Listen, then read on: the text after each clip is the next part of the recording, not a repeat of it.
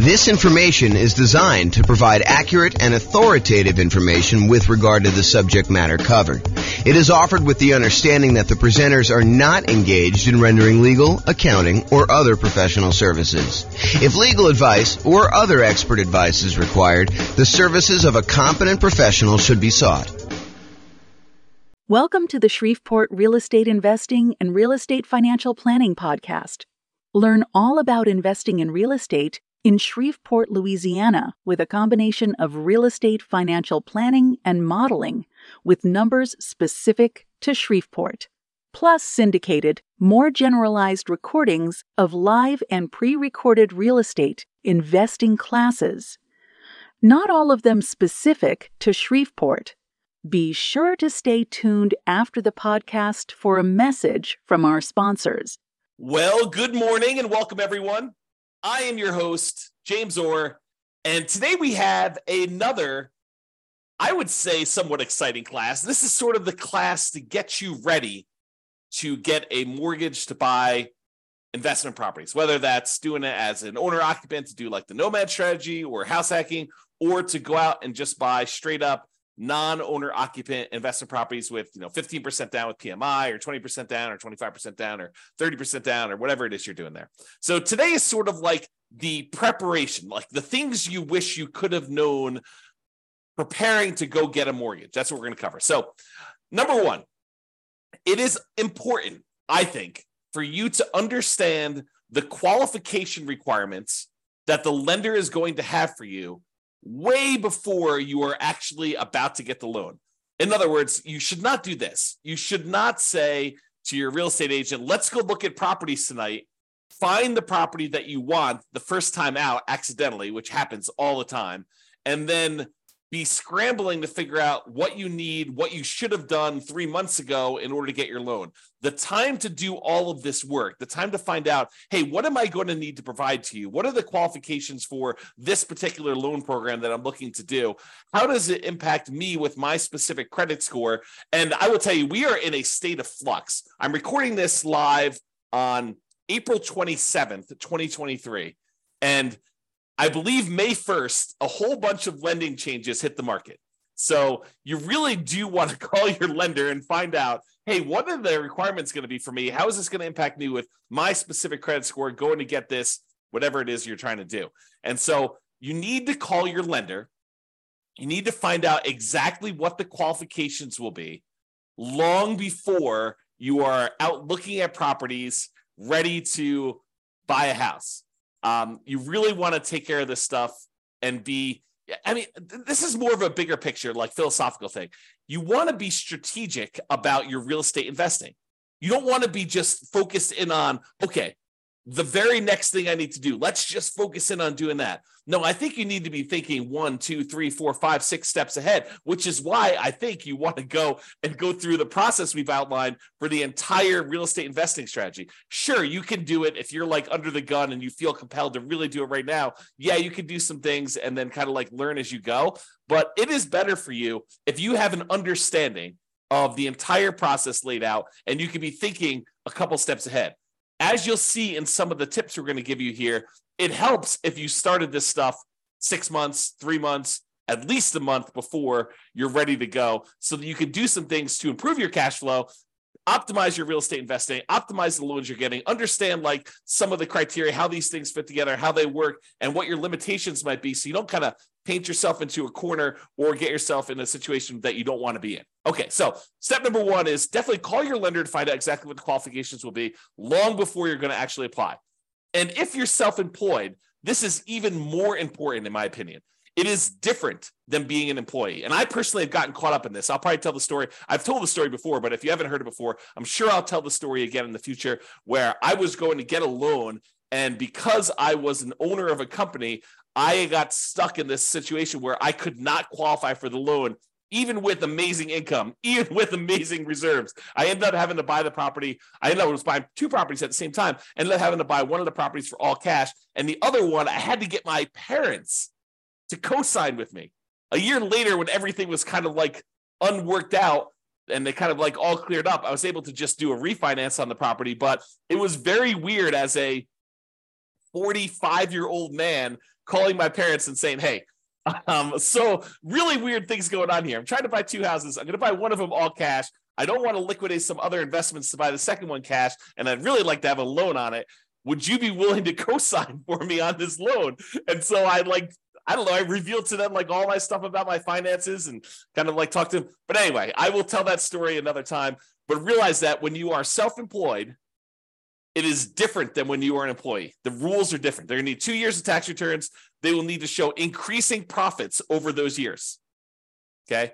And don't be penny wise and pound foolish. I know there's a lot of folks out there, I'm not saying this is you, but I know there's a lot of folks out there that they think the name of the game is 100% reducing how much money they make by maximizing the expenses they have and showing almost no income, so they have almost no taxes on their tax returns.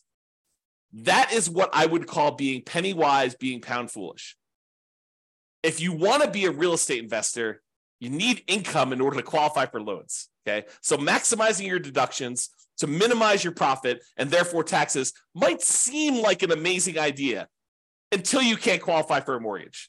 Then it's not such a good idea, okay? So if it's a legit expense, write it off.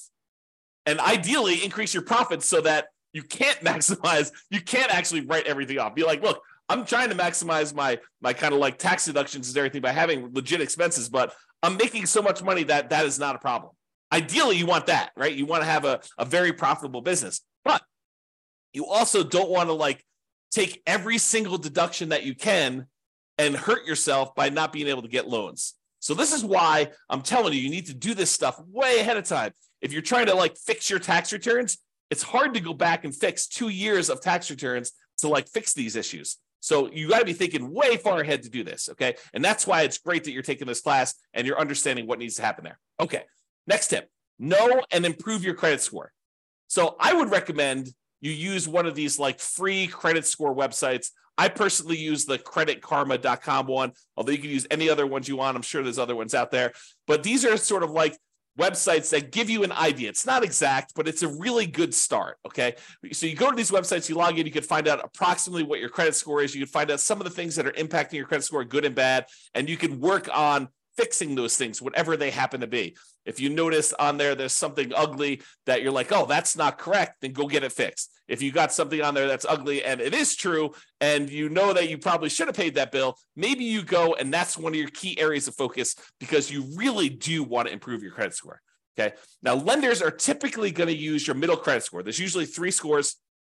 And the lenders are typically going to use your middlemost one. So they're going to ignore the low one, they're going to ignore the high one, and they will use your middle one. There probably are some exceptions to this. I'm sure these policy changes over time, but realize that's what I think you're going to see. Talk to your lender to get the definitive for your situation with whenever you're actually doing it. Now, it is a federal law, I believe, that you can request a free copy of each one of your credit reports each year. So there's 3 different reports. I don't remember the name of them, like Equifax, TransUnion, and something else, right? So there's like 3 different ones, and you can request a copy of them for free once per year for each. So what you could do is you could say, okay, every 4 months, I'm going to request a copy of a different credit report, and then you could always have a new credit report sent to you every 4 months. Then what you do is you could look at that credit report, see what's being reported on that one, fix any inaccuracies, address any credit blemishes you have on that, improve it. Then 4 months later, you pull a different credit report. You ask for another free one, but from a different company because you can get one each year. And then you do the same thing. You fix any inaccuracies, you address any credit blemishes, you try to improve on this. You're like studying this, you're going on websites, you're reading about things, trying to improve it, or you're talking to your lender if they're qualified to be able to help you, which we'll talk about here in a second. You're really trying to maximize and improve this, and you're doing this consistently over time to improve this stuff, okay? Then after you've got to the point where you've requested the 3, then you can go back and start requesting the first one over again 4 months later. So you're constantly cycling through and doing that every 4 months if you want to do that, okay? Now, why am I making such a big deal about knowing and improving your credit score?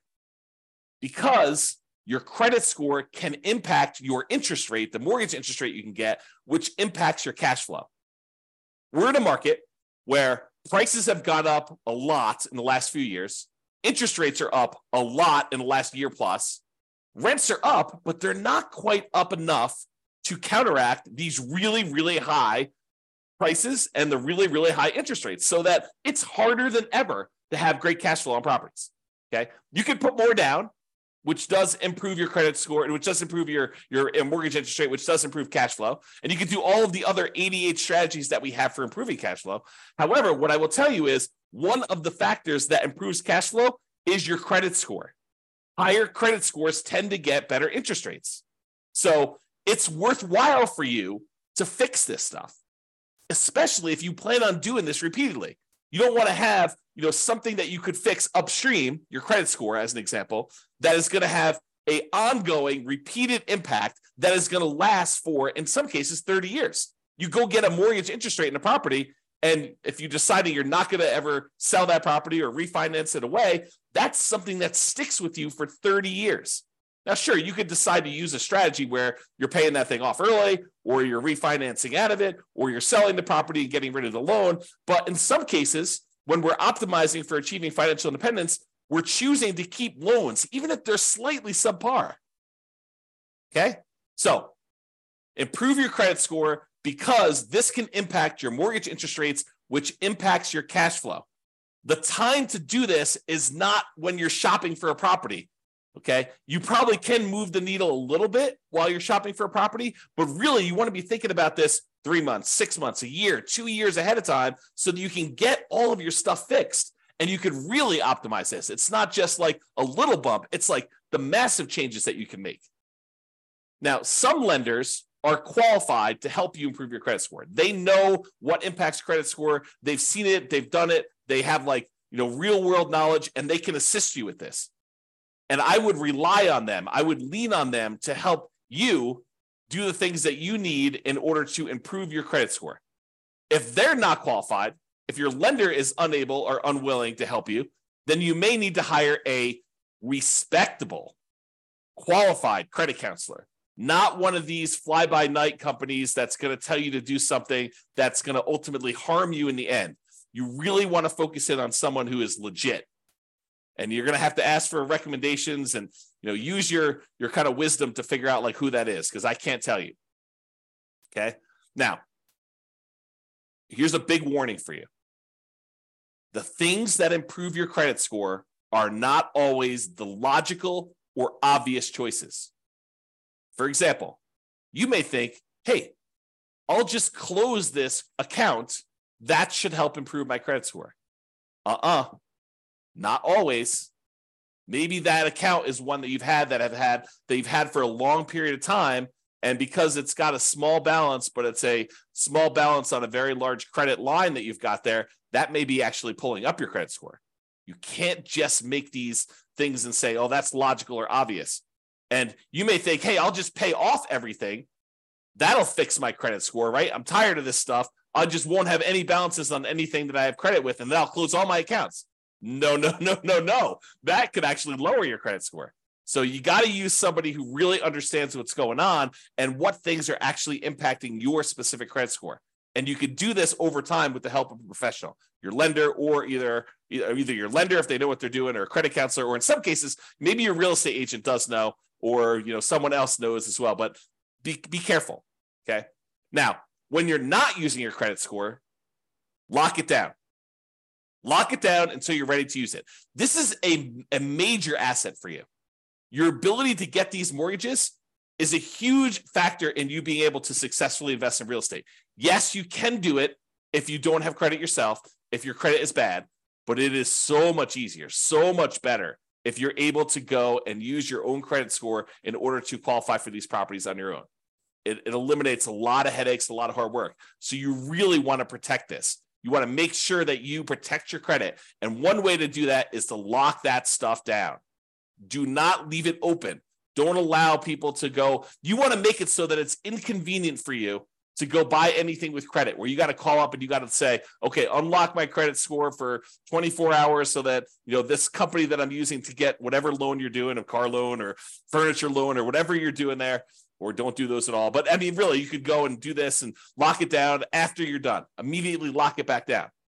Protect yourself, protect your credit. Protect the credit of your family members too. And this is not just you, but if you love somebody, help your parents lock down their credit score, right? Because you don't know when they're going to start to get a little bit confused, and they may do something that they will regret. Help protect them, okay? All right, so lock it down until you're ready to use it. Now, let's talk a little bit about debt to income. Debt to income is a calculation that the lenders use in order to help qualify you for loans. It's a ratio of how much debt, your monthly payments on all the debt you have, compared to your income. And it doesn't always work the way that some people think that it works. So you got to be really, really careful about this. Like, how does negative cash flow work? Does that count as, more debt on your property? Does that count as negative income?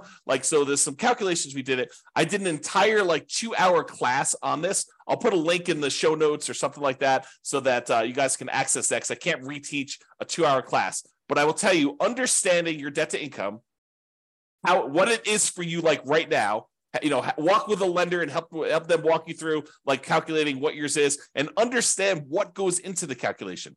Your lower the debt to income is, the better.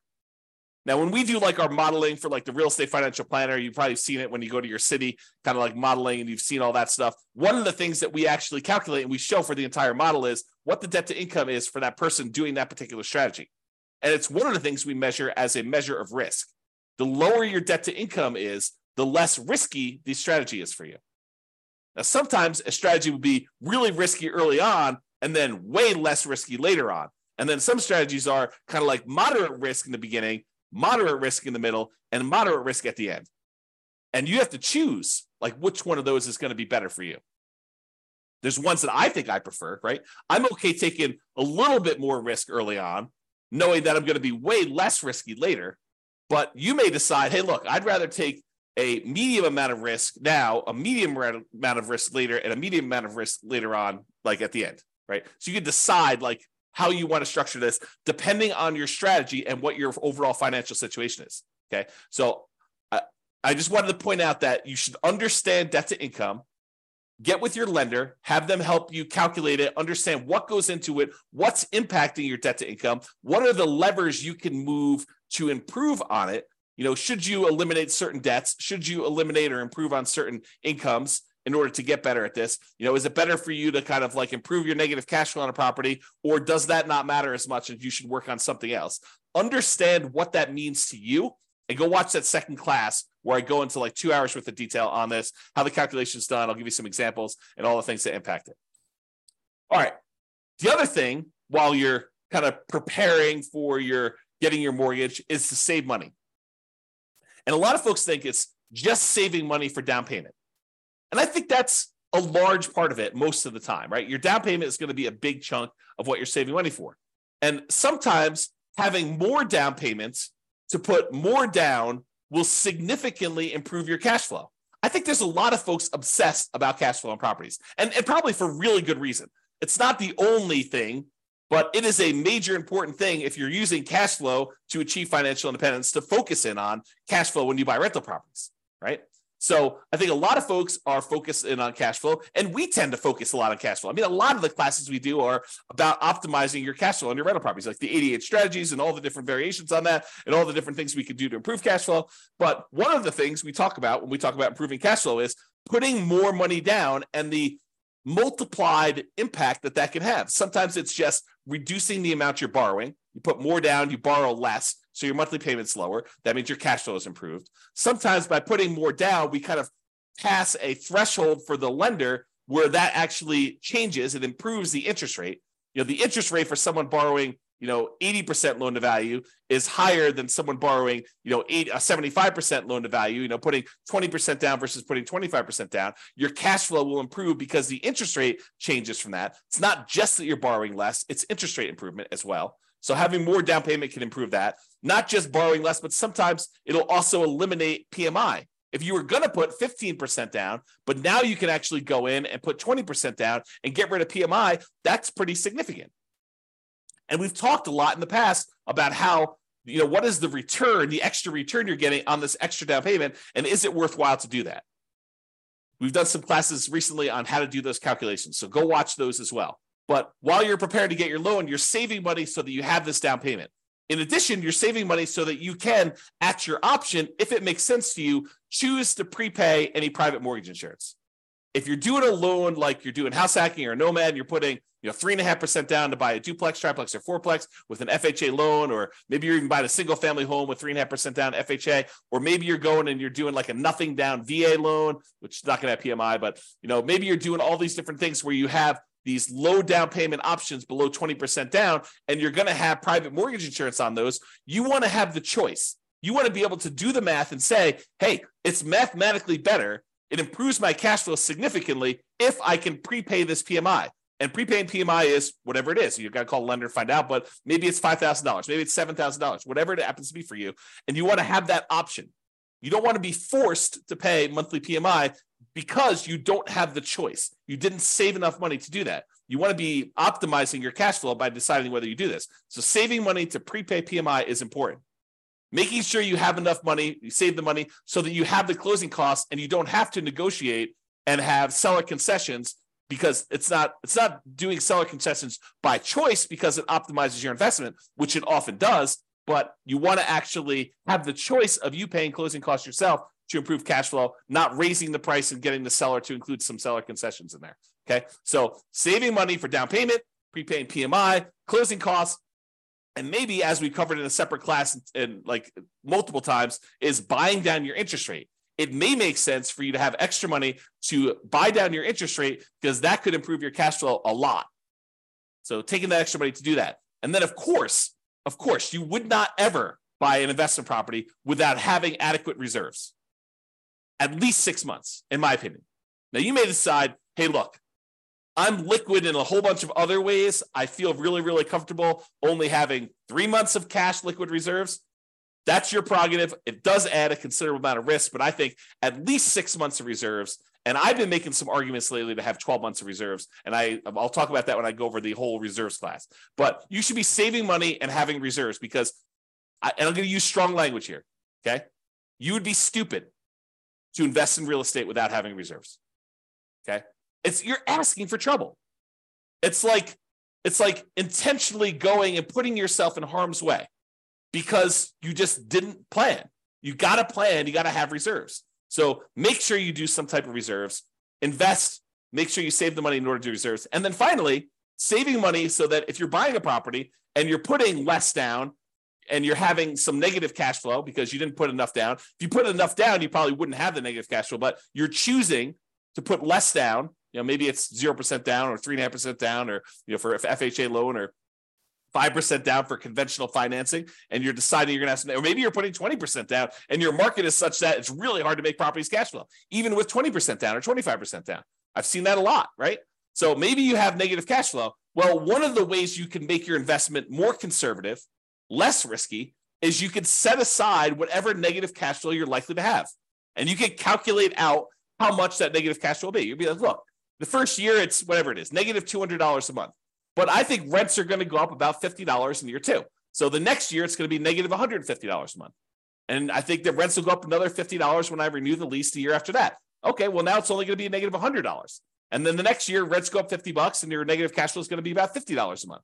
And then the year after that, you raise rents $50 and you don't have negative cash flow at all. Well, you could sum up $200 a month in negative cash flow for the first year, $150 a month in negative cash flow in the second year, $100 a month in negative cash flow in the third year, $50 a month in negative cash flow in the fourth year, and then zero from then on. And you could say, what is the sum of all of that negative cash flow until this property is actually likely to be very positive? And you could set that money aside in a separate account, maybe right next to your reserves, might not be the worst thing in the world, and then have that money just sitting there because you know you've got negative cash flow coming. So why not set it aside? It's probably cheaper to set that negative cash flow aside than it would be to put more down in down payment and actually get rid of the negative cash flow. So you could do this calculation, right? And we will do this calculation in future classes because it's a calculation I do. But you can calculate out, hey, if I put this amount down, that reduces my monthly payment by whatever it is. It's about, the general rule of thumb is for every $10,000 you put down, you end up saving about $50 a month in your monthly payment. So if you set aside, $10,000 in order to reduce your monthly payment by $50, that would save you $50 a monthly payment. But if you look at your negative cash flow, if I save up $2,400 in year one, and $1,800 in year two, and $1,200 in year three, and $600 in year four. If I do my math right, that's probably around $6,000. I don't know exactly what it is. I'd have to go add them up, but just off the top of my head, it's probably about $6,000. Well, $6,000 to get rid of like your negative cash flow risk, right? It doesn't completely eliminate it, but it really reduces it when you set all the negative cash flow aside up front versus putting an extra $10,000 down just to save $50. Might be better to set that $6,000 aside for your negative cash flow. And that's what I'm talking about. Okay. All right. So saving money, down payment, prepaid PMI, closing costs, buying down your interest rate, reserves, and negative cash flow, setting aside any negative cash flow you have. All right. Let's talk about what you're likely to be requested in form of documentation from your lender in order to get the loan. They're likely to ask you for a loan application and or a personal financial statement. Okay. They're usually going to ask you for a color copy of your ID, some type of state-issued ID, any recent W-2 and pay stubs, any proof of any other sources of income you're getting as well. So if you're getting some type of income from a side hustle or whatever, they will likely ask you for that as well. The last 2 years of tax returns. So start early, make sure they're done good, done right, done correctly, and that you're optimizing for not just saving everything on your taxes, but being able to get a loan. Last 2 years tax returns, they're going to look at those. All your bank, your investment, your IRA account statements, usually about 3 months worth. Could be 1 month, could be 3 months, but usually I'd save about 3 months worth knowing that that's coming here. They also want to see documentation of where you're getting the down payment from. You can't just borrow the down payment from mom and dad. You have to document where that's coming from. Documentation of any large deposits in your account. If you got a lump sum from something, they're going to want to know about that. And then on each one of your properties, any of the leases, proof of insurance, any HOA documentation for the HOA and payments related to that, mortgage statements for all the properties you own. And then if you closed on any properties recently, they're going to want to see the HUD-1 or settlement statements for all the recent purchases. So that's a good general list of what you might expect to see a lender request from you.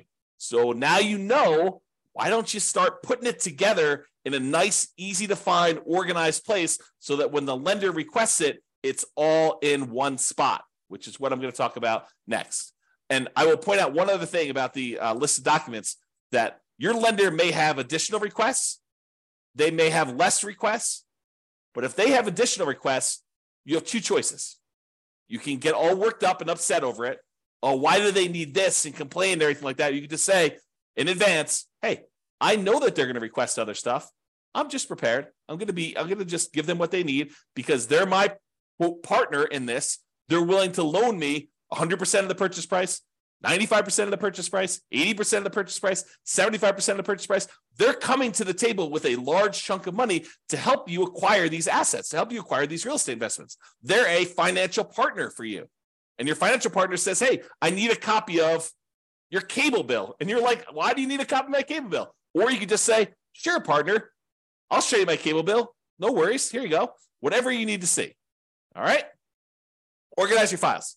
So you know you're going to need this stuff. So why don't you get organized and stay organized?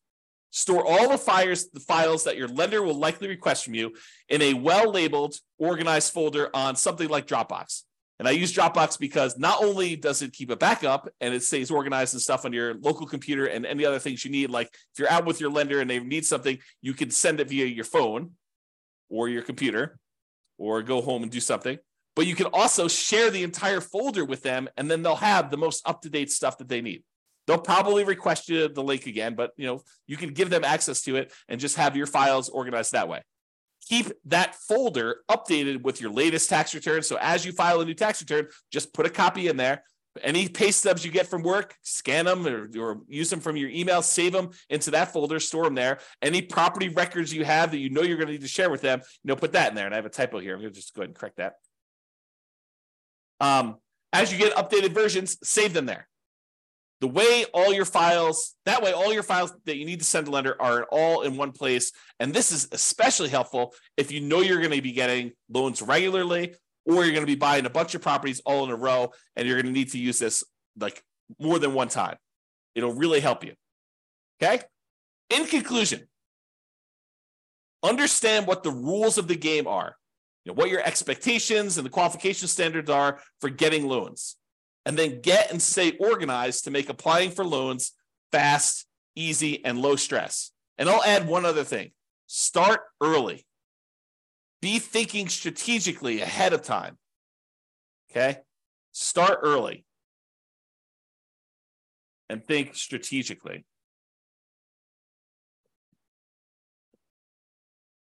Okay?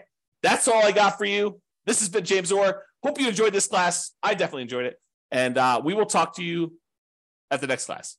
Bye-bye for now. With home prices up, mortgage interest rates up, and rents up, but not quite enough to counteract the higher prices and interest rates. Cash flow on rental properties in Shreveport is harder than ever. Book a call with the Real Estate Financial Planner to apply our proprietary 88 strategies to improve cash flow on your rentals. See the show notes for a link to schedule your call and improve your cash flow today. If you're a real estate agent, lender, or professional in Shreveport that wants to help our real estate investor listeners, consider reaching out to learn about collaboration opportunities with this podcast.